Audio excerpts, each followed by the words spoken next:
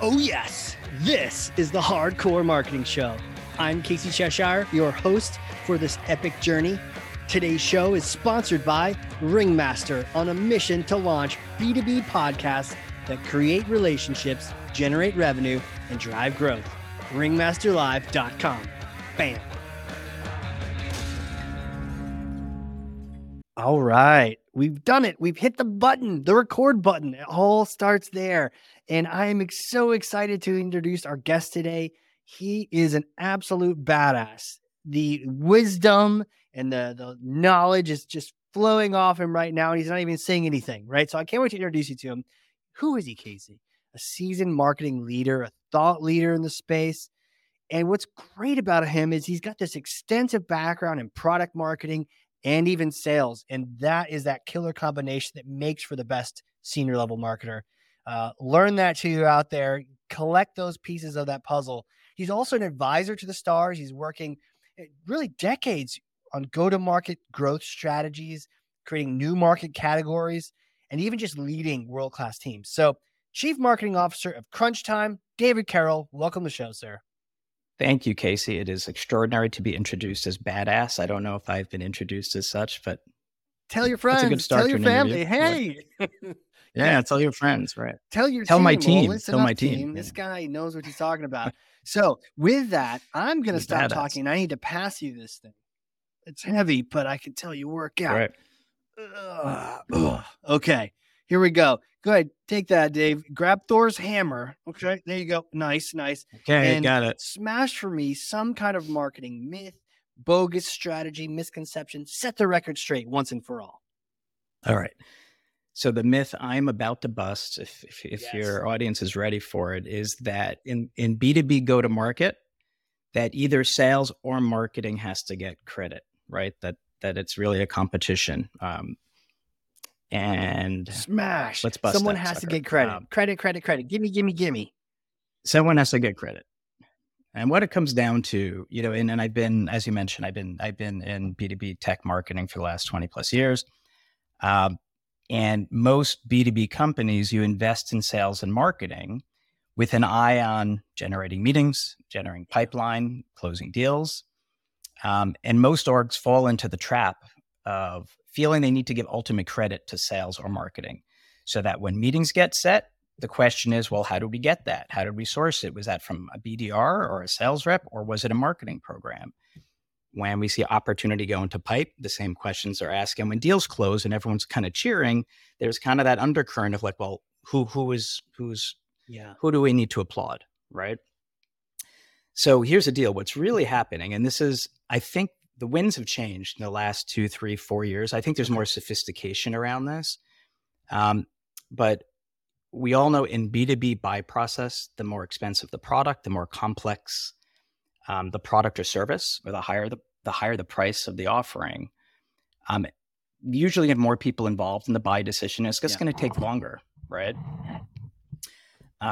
So in that way, B2B marketing has to be and is a team sport, right? Over the course of a long sales cycle, and with these types of products and services where high price, usually it's not just a long sales cycle. You're probably going to go through 2 or 3 sales cycles over the course of a period of time when the buyer is actually ready. Like the first whole sales cycle might be in education, trying to prime the buyer, trying to build internal advocacy with a champion within their organization. So there's so many touch points that's happening throughout that. So that when that meeting does get booked and the opportunity goes into pipe and deal closes, it's a number of touches. It's a fool's errand to try to pin down who should get credit, right? And it's also a culture killer, right? If you want walls to go up, it's cliche almost that, there's walls between sales and marketing. If you want those walls to go up like in a blink of an eye, like go down this path of trying to declare credit. But ultimately that you have CEOs and CFOs and CMOs fall into the trap. Chief revenue officers fall in the trap. They do feel they need to justify the dollars going out. So that there's a tendency to want to do that. But ultimately, if you want to have a really tightly run go-to-market engine, a buyer is going to get touched multiple times. The pipeline, I'm looking this morning, we can see in our Slack pipe going and pipeline that's generated. I can see that it's most likely, someone might have attended a trade show that we were at. I just got back from Chicago at a big event. That's great. I can cheer and I can raise my arms in victory that someone came to the booth, we scanned it, and the rep was able to drive a pipeline, drive an opportunity. The reality is it might be the result of a brave BDR doing cold outreach a year ago, driving a meeting that didn't go very well because the prospect wasn't quite ready or familiar. That same prospect might have been hit by an email 6 months ago. They might have seen we went through a branding refresh a few months ago. They might have seen us on LinkedIn and got more interested, right, and so on. Right. So the fact that they happen to go to a trade show booth, I as the marketing lead, I'm doing it injustice if I'm saying, hey, that $200,000 opportunities because of the trade show. This is all not to say that you have to measure performance across all of this stuff so you know where to invest. But it is that blanket acknowledgement that it is a long journey to get to a closed deal in most cases. Bring up the fact that it's a culture killer. For sure, it's a fool's errand. I've definitely seen, it works both ways. I mean, marketing getting credit when they shouldn't, and sales getting credit when they, well, not shouldn't, but like misappropriated levels of credit. Just, it's bewildering. I've seen, someone does go to a trade show, they hit it off great, and they had shots of Jaeger until 2 a.m. with a sales rep. On Monday, they get a follow-up from marketing, and they buy Tuesday because they had a great experience at the trade show. And who gets the last credit? Well, that email did, but it could work the other way. So definitely a fool's errand. But I love that you brought up the culture killer, because instantly it turns that room a shade of gray where now everyone you're competing. It's not me and you, it's me versus you, and one of us gets the axe. That's right. I mean, it's all about, this is around sales and marketing alignment. It's around fighting for that every day. And even when you have it, like it could be, if you don't give it TLC, it could kind of, it gets diluted and it can, the walls can go up pretty quickly. So I don't know, I've had some black eyes over time where you think you're doing the right thing and you think you're aligned with the sales team. So I don't know, there's a few things I've learned over time around sales and marketing alignment. I think first and foremost, these are often two organizations that are measured differently, historically, traditionally. They have different vantage points on where credit should be due when things are going well, and who's to blame when the sky is falling.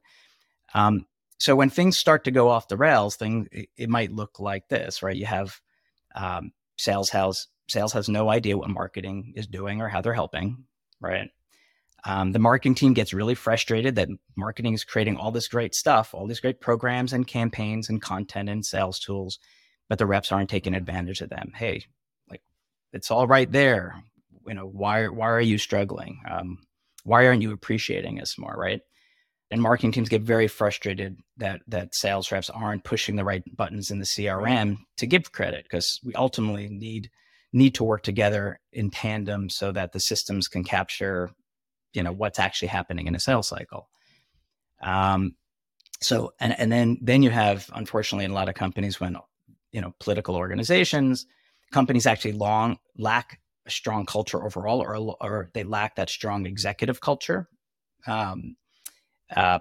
This alignment can get pushed pretty hard and pretty fast.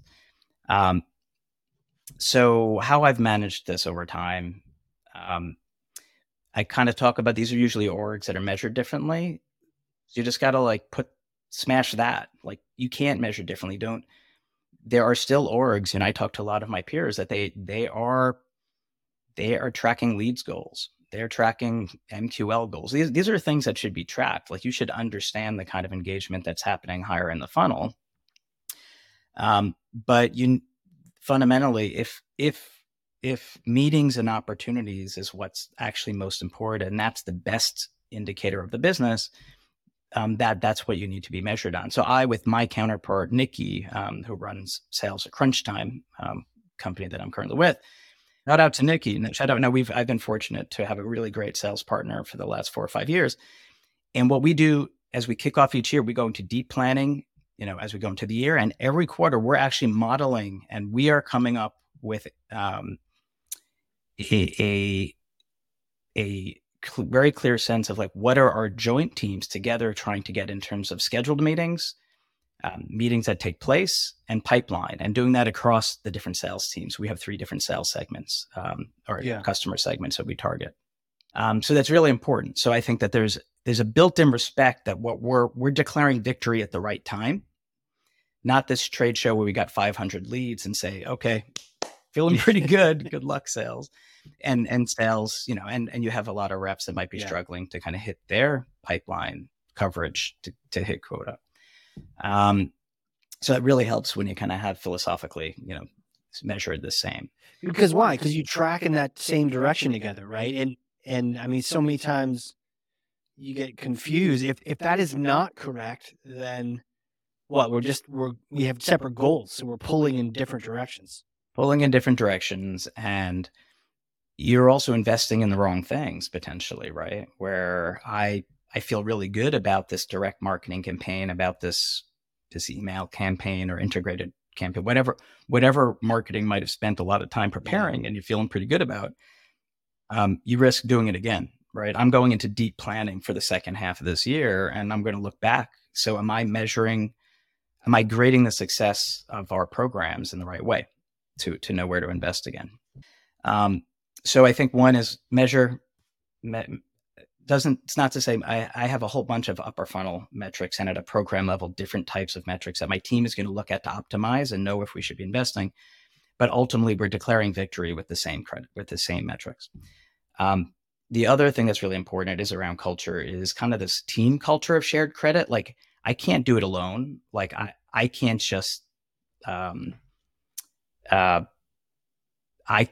it doesn't do me any good if I'm coming out and applauding sales and trying to put grit in sales. I need my partner, my counterpart, to do the same, right? And to kind of nip it in the bud when we see that there's this pull toward a binary giving of credit. So I anchor to the truth. I have to kind of lead by example. So I think my team can hold me to it, and the sales team can hold me to it, that I anchor to a fundamental truth that marketing, in the history of marketing, right? Unless it's you're an SMB or you're driving transactions through a website where someone's putting in a credit card, right? Unless that's the nature of your go-to-market. In the history of marketing, a marketing team member has never scheduled a meeting, created an opportunity, closed a deal, right? We never create an opportunity. We just try to make it as easy as possible for a salesperson to do that. So we need to build an understanding that the head of sales, right, needs to share that same philosophy. That very seldom does a salesperson book a meeting in isolation, right? It might, and it's taking nothing away from that sales rep who's put in a lot of time and effort and a lot of research and scrappy outreach to kind of get that meeting and to hopefully turn that into pipe. But there's been, back to my example I set up, this might have been a year and a half of education happening in the marketplace. So it's all the work that not only marketing, but other BDRs or other sales reps might have done in the past to get on the radar and to educate that prospect organization. And again, this is all to say shared credit. It's not like kumbaya utopia. Like you still have to like measure really carefully, like what's working, right? So attribution is really important to know what are the inflection points, where to invest, but it's just acknowledging this long journey, and there's several touches. I think it's key. I think it's important to acknowledge that it is a long journey, that it isn't a flash in the pan. It's like those memes you see that say overnight success, right? The 10-year overnight success. That was a 6-month overnight success deal, right? It didn't happen at the email or at that event. There was a lot of education that made that happen. And I tell you, the deals, like I keep talking about sales and marketing, the deals that actually close really fast, it's because it's probably customer referrals, existing customers which you got to credit the product teams and the customer success teams. It's because you have a great product or a really good support team that's created a lot of success, that's lowering the friction and lowering the barrier, shortening the sales cycle. So there's other attribution factors here at play. The other thing I try to do, and this can get hard when you get really busy and you start to get, well, I'll kind of spit it out. Invest in staying connected. You get really busy. I'm off with my team, doing a lot of different things. We're running different initiatives. I might have other cross-functional things with other parts of the organization. And you start to bump meetings on calendars, or you get out of habits, or you never got into good habits. So I have, personally with me, I have a weekly one-on-one with Nikki, where we're always able to strategize, plan, get early warning indicators of not only, of course, some of these cultural things that kind of sneak up, but early warning indicators on the business, like, hey, where are we in the quarter? Do we need to pivot, right? There's a weekly forecast meeting because it's not just about me and the head of sales. You need alignment with CFO. You need alignment with, very importantly, CEO, right?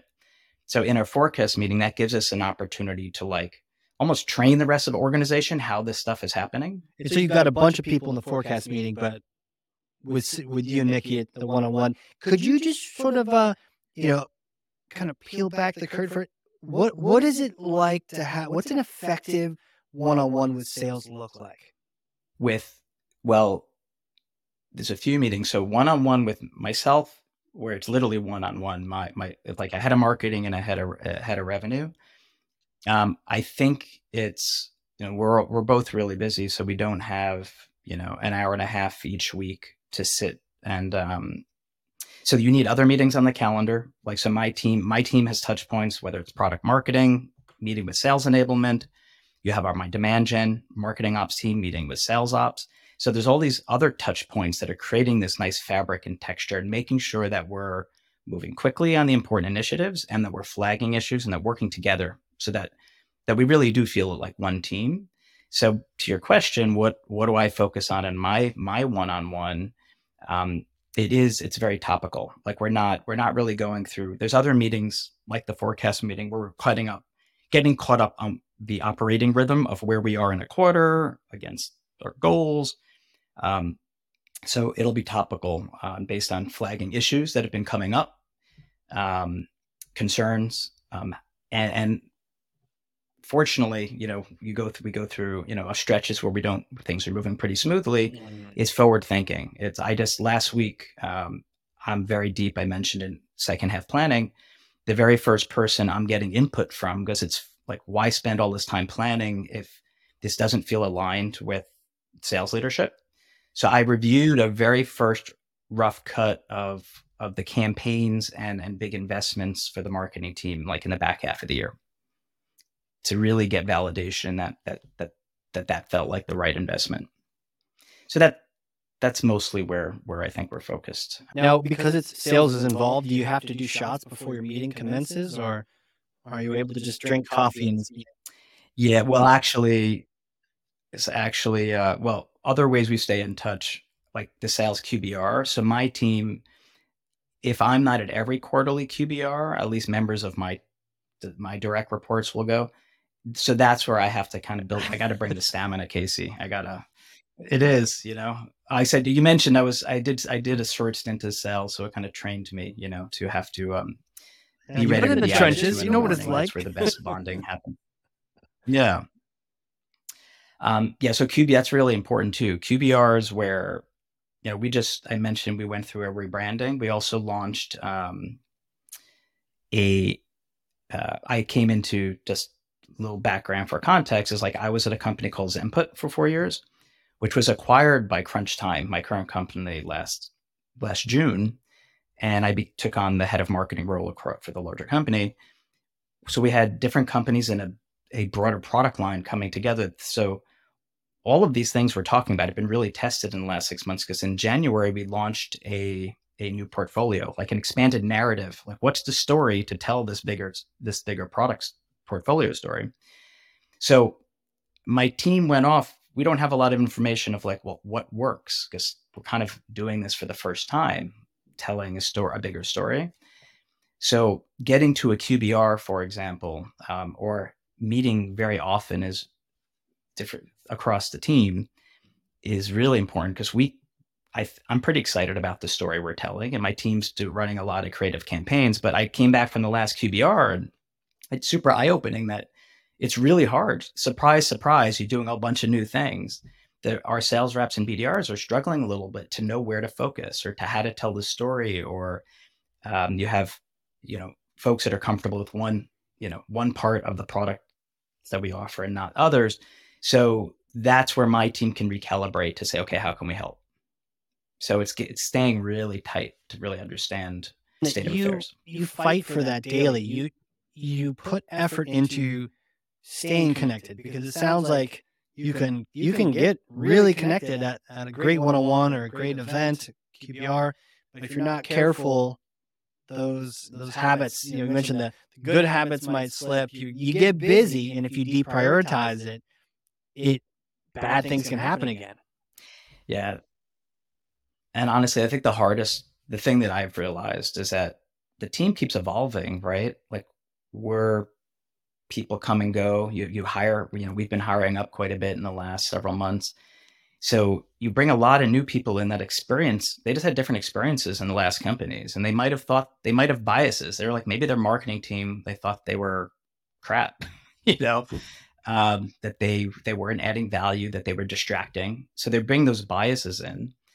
Or you have marketers that came in that were used to living in an ivory tower, doing all this work, and weren't invested in the relationship and getting close to the sales team and spending real time with the sales team to understand kind of, asking the question, like, how's it going? Right.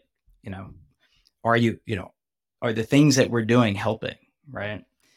And just as the team mix keeps changing, that's actually the hardest. That's why you have to stay on it, because you're trying to indoctrinate this culture, and you have to kind of keep working. It makes so much sense from both directions. I once interviewed at a company where, as a marketer, they wanted me to interview with some of the sales directors. There were several of them. And one of them told me flat out in the interview that it was his opinion that sales and marketing should always really hate each other, and that it was good to have a natural tension. And I found that a little bizarre, a little odd. Never end up working there. But it just seemed like yeah, it's hard. It's a tough one, because fundamentally, like, it's that, back to the whole setup of this conversation, like, a deal gets done with an elegant orchestration across these sales and marketing touches, like, full stop. So if you're trying to set up tension and distrust, then you're not having these elegant handoffs, just aren't going to happen. Right. So you're creating a ton of friction and setting your organization up to have a really hard time. And a competitor, whatever space you're playing in, if they're able to get that orchestration right, they might not have as good a product or a good a message or whatever it is. But if that orchestration is working really well, they'll probably get the edge. So let me throw a little devil's advocate, but it's all fun and rainbows. But if there aren't enough leads, or they're not high enough quality leads, should sales be sourcing some themselves? I've definitely heard a sales leader in the past say, look, marketing's not an excuse. So if they're sending you garbage, it doesn't matter. You still got to go out and till the fields, find your own, right? And in these kind of attitudes. So what is the answer then in terms of how that works together? Yeah, no, really phenomenal question. Now I know why you run a podcast. You ask good questions. So two things. So one is, there may not be enough leads, or the leads aren't quality, or the handoffs aren't happening well. So the other, call it the final chapter, I'm sure there's many more chapters someone else might write, is that for sales and marketing linemen, problem's going to happen. It's going to, multiple times a quarter, you'll probably have some small issues, large issues. So it's solving these problems together, first of all, where, again, I'm fortunate. I've had a sales partner. We've been working together for a while. We get in the weeds. Like, we're staying out of the blame game. We're solving these problems together, first of all. So if we're seeing something happen, there's leakage in the funnel, something's not happening, we're not getting the coverage we need. We're not coming in with bluster into a conversation trying to jockey against one another. We're like, okay, like, and it's coming humbly. Like I might have folks on my team that aren't stepping up to do what they need to do, right? Or same thing on the sales team. Maybe that they're not yeah, they're not driving the consistent behavior against the program that we had agreed to. So fundamentally, I think it's solving the problems together. To your point, I think what helps me, I'm very lucky because I haven't always had this. Creating a culture at crunch time, the company I'm with, it's everything that marketing delivers is assumed to be gravy in some way. It's not said that explicitly, but there's an expectation that the sales rep is driving their own pipeline. Full stop. So but they see clearly they have tons of support from marketing to help make that as easy as possible. And hopefully we do make it really easy, and they're getting tons of alley-oops. Again, I don't ever create an opportunity. It's all, at best, I'm doing alley-oops, right? So yeah, it becomes really hard if it is seen as like the job of opportunity generation is marketing. You're going to have a really hard time scaling as you go from whatever the goals are, for the audience that's listening to whatever your goals are this quarter, 3 quarters from now, those revenue goals are going to be higher. And it's really hard to scale. Do you add a sales rep? Do you add BDRs? Do you add some marketing budget? You kind of need to do all three, but there's always one team a little bit behind. So you're going to have capacity. So you need the whole team responsible for the funnel. Right. So they have to bear some responsibility. Absolutely. So there's a lot they're with a very clear acknowledgement that marketing is here to hopefully make that as easy as possible, but they're not supposed to abdicate that to marketing. They're responsible for hitting their quota, which means, no excuses. And this isn't me as the head of marketing saying, I'm kind of, echoing what sales leadership is. Yeah, you're sharing what they have shared. Okay. All right. So they have to. So on that same kind of note, because you know what, everything's roses and happiness and rainbows over at crunch time, and I'm trying to stir the pot a little bit here. So you know the evolution where more and more that sales process, more and more the research now is happening pre-sale. You see a lot more emphasis. I think Gartner even incorrectly had a paper that got misinterpreted that said, something like 80% of the sale happened before you even got to a sales rep. So you see all these sort of trends saying that marketing really is doing 80% of it. And what is even sales doing? Are they mostly just, taking orders and stuff?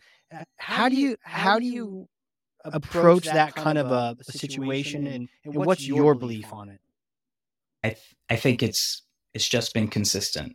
So consistently educating that all those web leads, like we get, like probably most marketers out there, you kind of most of your high quality leads that lead to meetings are coming through the website. Someone's coming saying, "Hey," they're raising their hand saying, "I'd like a demo, please." Right? It's reminding everyone that yes, maybe 80% of those are, let's say 80% of your meetings are set by marketing. Certainly not at crunch time. That's not happening. Like the sales team is the last touch in many cases is a BDR or a sales rep who's managed to engage a prospect. But in the case of those low hanging fruit marketing leads that come through the website, yes, maybe that came through a marketing program that led to the website. So it's reminding these people in the org that kind of have that marketing might be doing most of the work, that in many cases it's all the work of those BDR teams, right?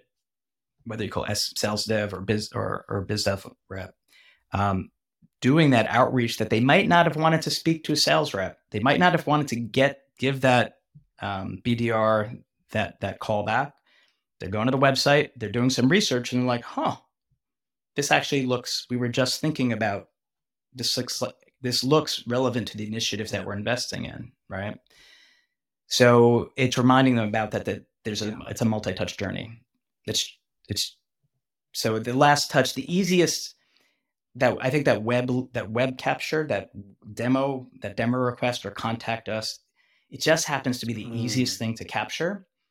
It's easy to capture from a marketing side, and it happens to be a very obvious last touch. It's all the collective orchestration has led that prospect to have enough understanding of what you do, and you've kind of reduced that barrier.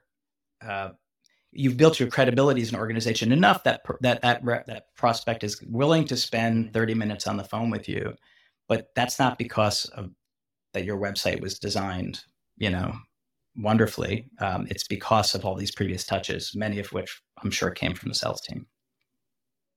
So it's just going through honestly, it's just going through a scenario or two. That happens with my current CEO or the board. I'll be in a board meeting and this topic will come up. I just have to bring up a couple examples to kind of say, and they'll be like, it's logic that's almost irrefutable. If you describe a couple of, I can go into our Salesforce instance, I'll take 2 opportunities and I'll look at all the activity. It just story writes itself. It's like, this is a multi-touch game. My next question to you is relating to, you've got a great relationship with your sales counterpart. Are there... It's funny. She's probably on a podcast right now. Saying, God, my relationship with my marketing to this guy. I wish they'd bring it in. I wish they'd bring in a new CMO. This guy. We should get her on here, and then I'll ask her the same questions, and we'll speak right into this microphone. How do you really feel about Dave?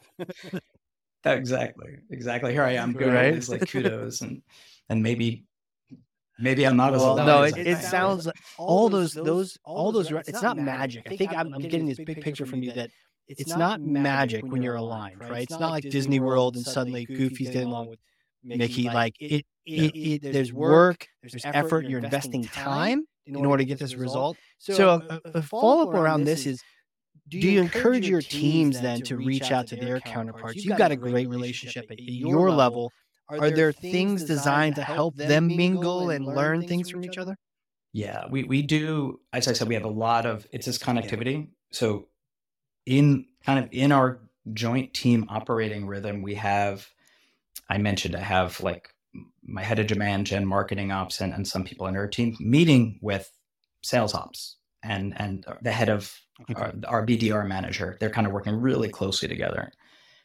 We have every week a sales management and marketing meeting. So it's largely with sales management. Based on the agenda, anyone from my team might come, but this is where we're getting key input on programs we're about to run. And we can, on the fly, address issues. We've had, you kind of say, you comment that everything seems great at crunch time. Things are pretty good at crunch time. But something that we do, my team, in a way, we get so excited. We're doing too much. We're always doing too much. It's something I have to try to help pull back, like focus. Very often in this sales and marketing meeting, we'll have sales management come and say, you guys are throwing too much at us. Like our team doesn't know where to focus. Like we got these 3 events. You're asking us to drive leads. We're trying to drive meetings at these events. You're launching this creative direct marketing campaign. You're asking us to follow up on that. We got all these webinar leads. You're asking us to follow up on that. So if you don't have these touch points, like imagine if we're not having that meeting, the team is probably either best case, they're trying their best and they're probably not focused on the right things. Worst case, they're starting to get numb to all the stuff that's coming from marketing and they just ignore it. Right. We do other things like I have something called a marketing minute. Like it's hard. Reps have too much coming at them. So each week we do what are the 3 things? If I can have the sales reps understand 3 things we're doing, we have a very pithy marketing minute. So that's a very consistent cadence that we push out to the team. I mentioned I joined the QBR. So I get an opportunity at the QBR to kind of present on where marketing's at and some of the initiatives that I want to reinforce. We have a monthly sales meeting in front of the whole sales team where, again, marketing, I'm always generously given time because I think I've earned kind of the credibility that I'm adding value during that time. So So my team tends to be well integrated with some of the as a sales team comes together, usually marketing is playing a part in that. Marketing minute, 60 seconds is not a lot of time to convey 3 things. Got to talk fast like the micro machine guy.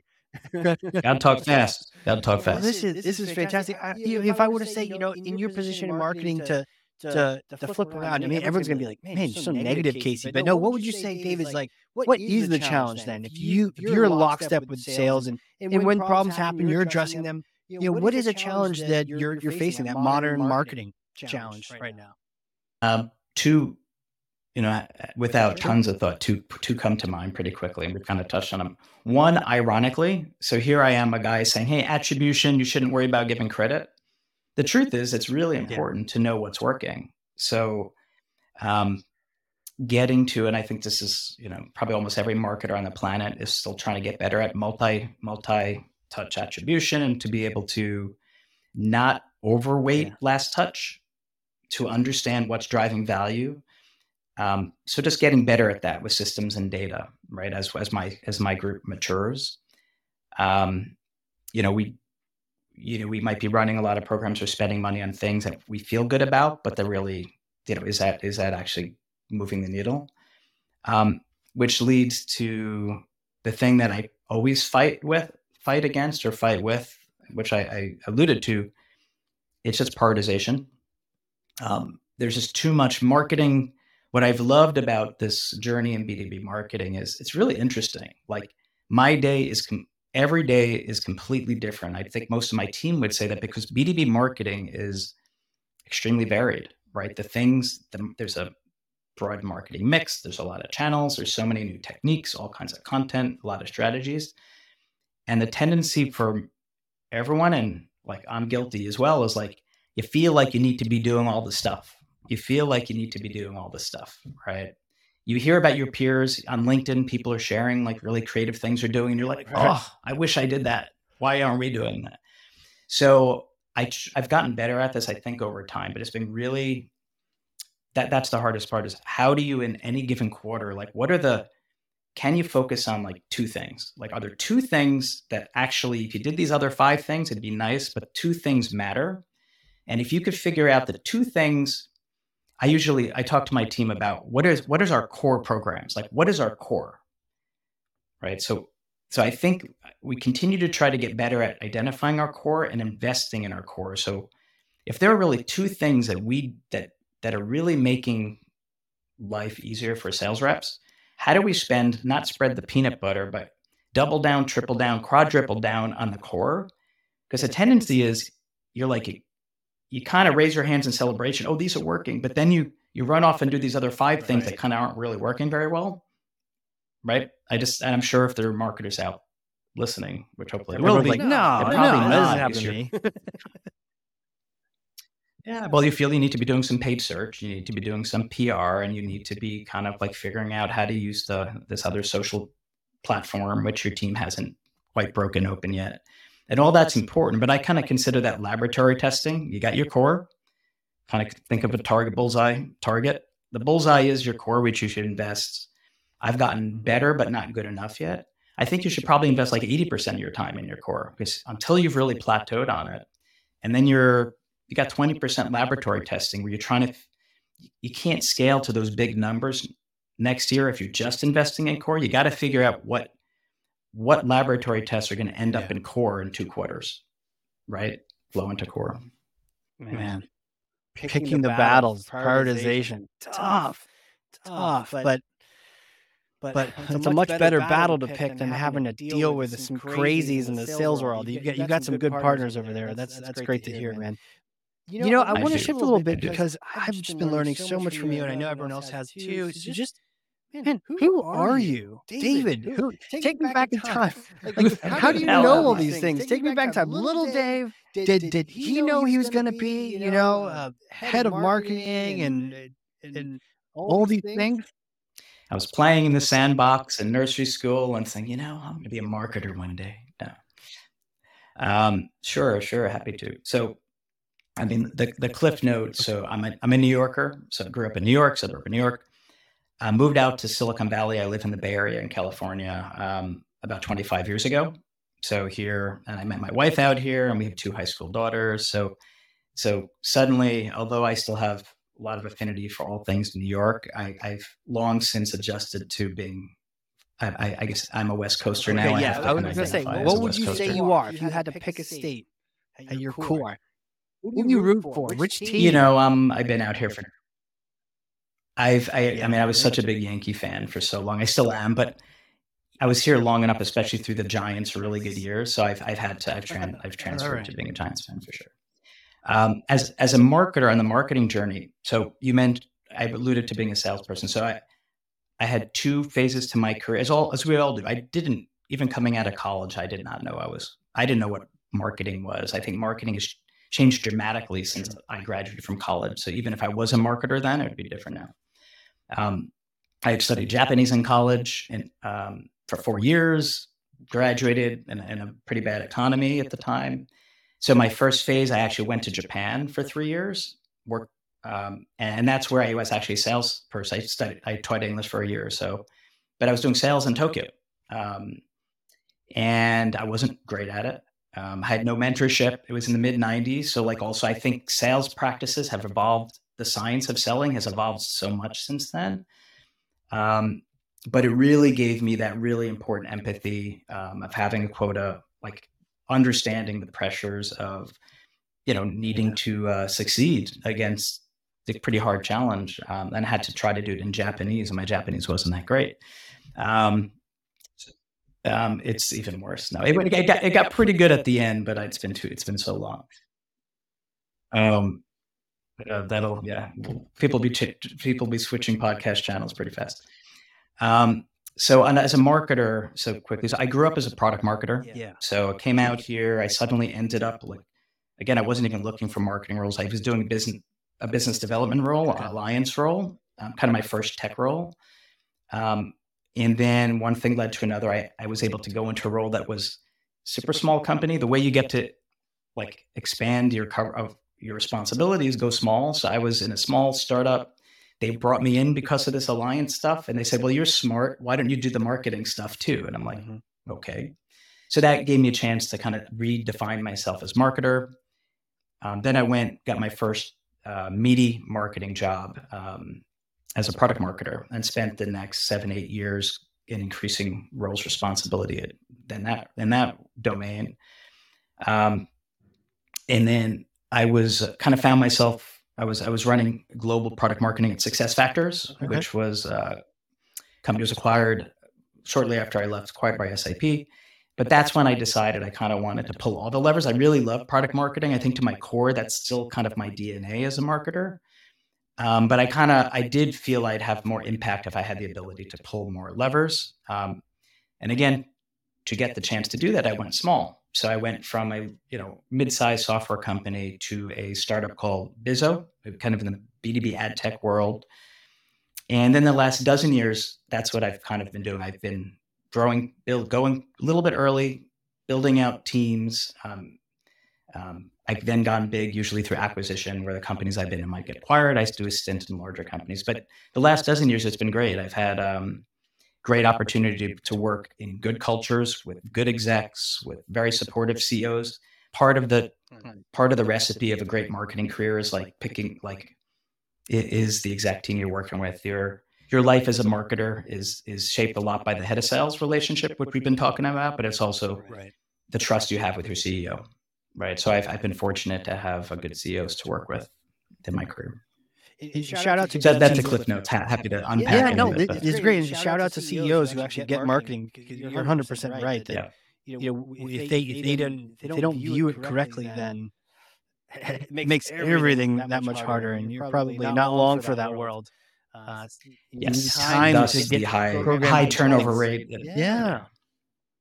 So, man, fascinating. And we can talk Japanese culture. I mean, I've had a chance to visit Tokyo. I love it.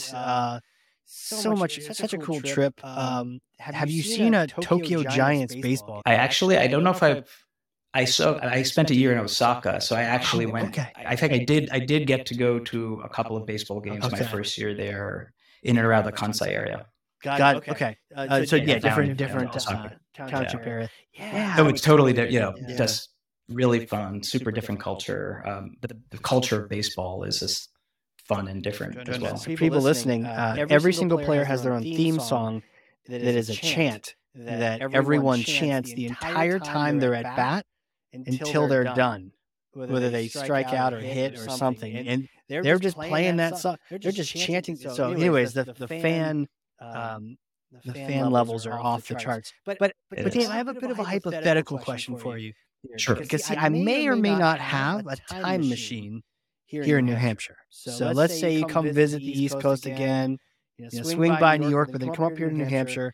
You hang out, get some lobster, get some beer, and then you get to use this time. It's in the backyard. Let's be honest. It's in the backyard. You get to use this time machine, and we go back in time. And it's a particular kind of machine where you get to go visit yourself a couple days after graduating with that undergrad in Japanese studies and international relations. You get to go meet that version of you. You can say anything you want to talk about. What kind of advice would you give yourself? What kind of recommendation? What would I give myself? I think it's like all of us build confidence over time, and we, I guess I've always been, well, I'll answer the question in a backdoor way. I've always felt I've always had an appetite for risk, and like I wouldn't veer away from like ambiguity, right? But I think so. I jump at opportunities. I think it took me a while to get my voice in roles. I do remember actually, like, obviously I throwing myself into a sales role in Japan. That was hard and whatnot. But it was actually quite shocking coming out to Silicon Valley for the first time. And I remember my mind, and others I'm sure can relate, but my mind would be working. I'd be in meetings and I'd be with executives and I'd want to contribute, but I was really overanalyzing. I was super fearing of failure in terms of how I'd be perceived because I didn't feel smart enough. I didn't understand things enough. Obviously here, fast forward, because, before I step in the time machine, I'm now, you can see, pretty comfortable with my world now because I've been in it.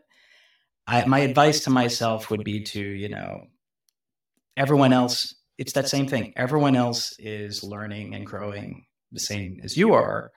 And, just don't worry. Don't worry about saying the wrong thing. Speak up. Take a shot. Give your perspective. Because I think in those early years, I think I spent a lot of time, although I took risks in the career jumps, in the moment, I would be a little cautious. I'd be a little cautious. I don't think it actually blew up at me, but I feel it probably held me back relative to others in meetings that had no idea what they're talking about, as we all know them. They had no problem. And they probably got more visibility early. They probably just enjoyed their job more because they're not overanalyzing and feeling like you're worried about to step into some landmine because you don't understand enough. So I hadn't prepared this response or this thought, but it goes back to that. I think in my early career, it took me a while to kind of get my voice and my confidence and just not to worry so much. Trust that your intuition, whatever body of experience you've had, is going to add value. Yeah. Speak up, find your voice, man. Take your shot. Yeah. Love that. Take your shot. Love that.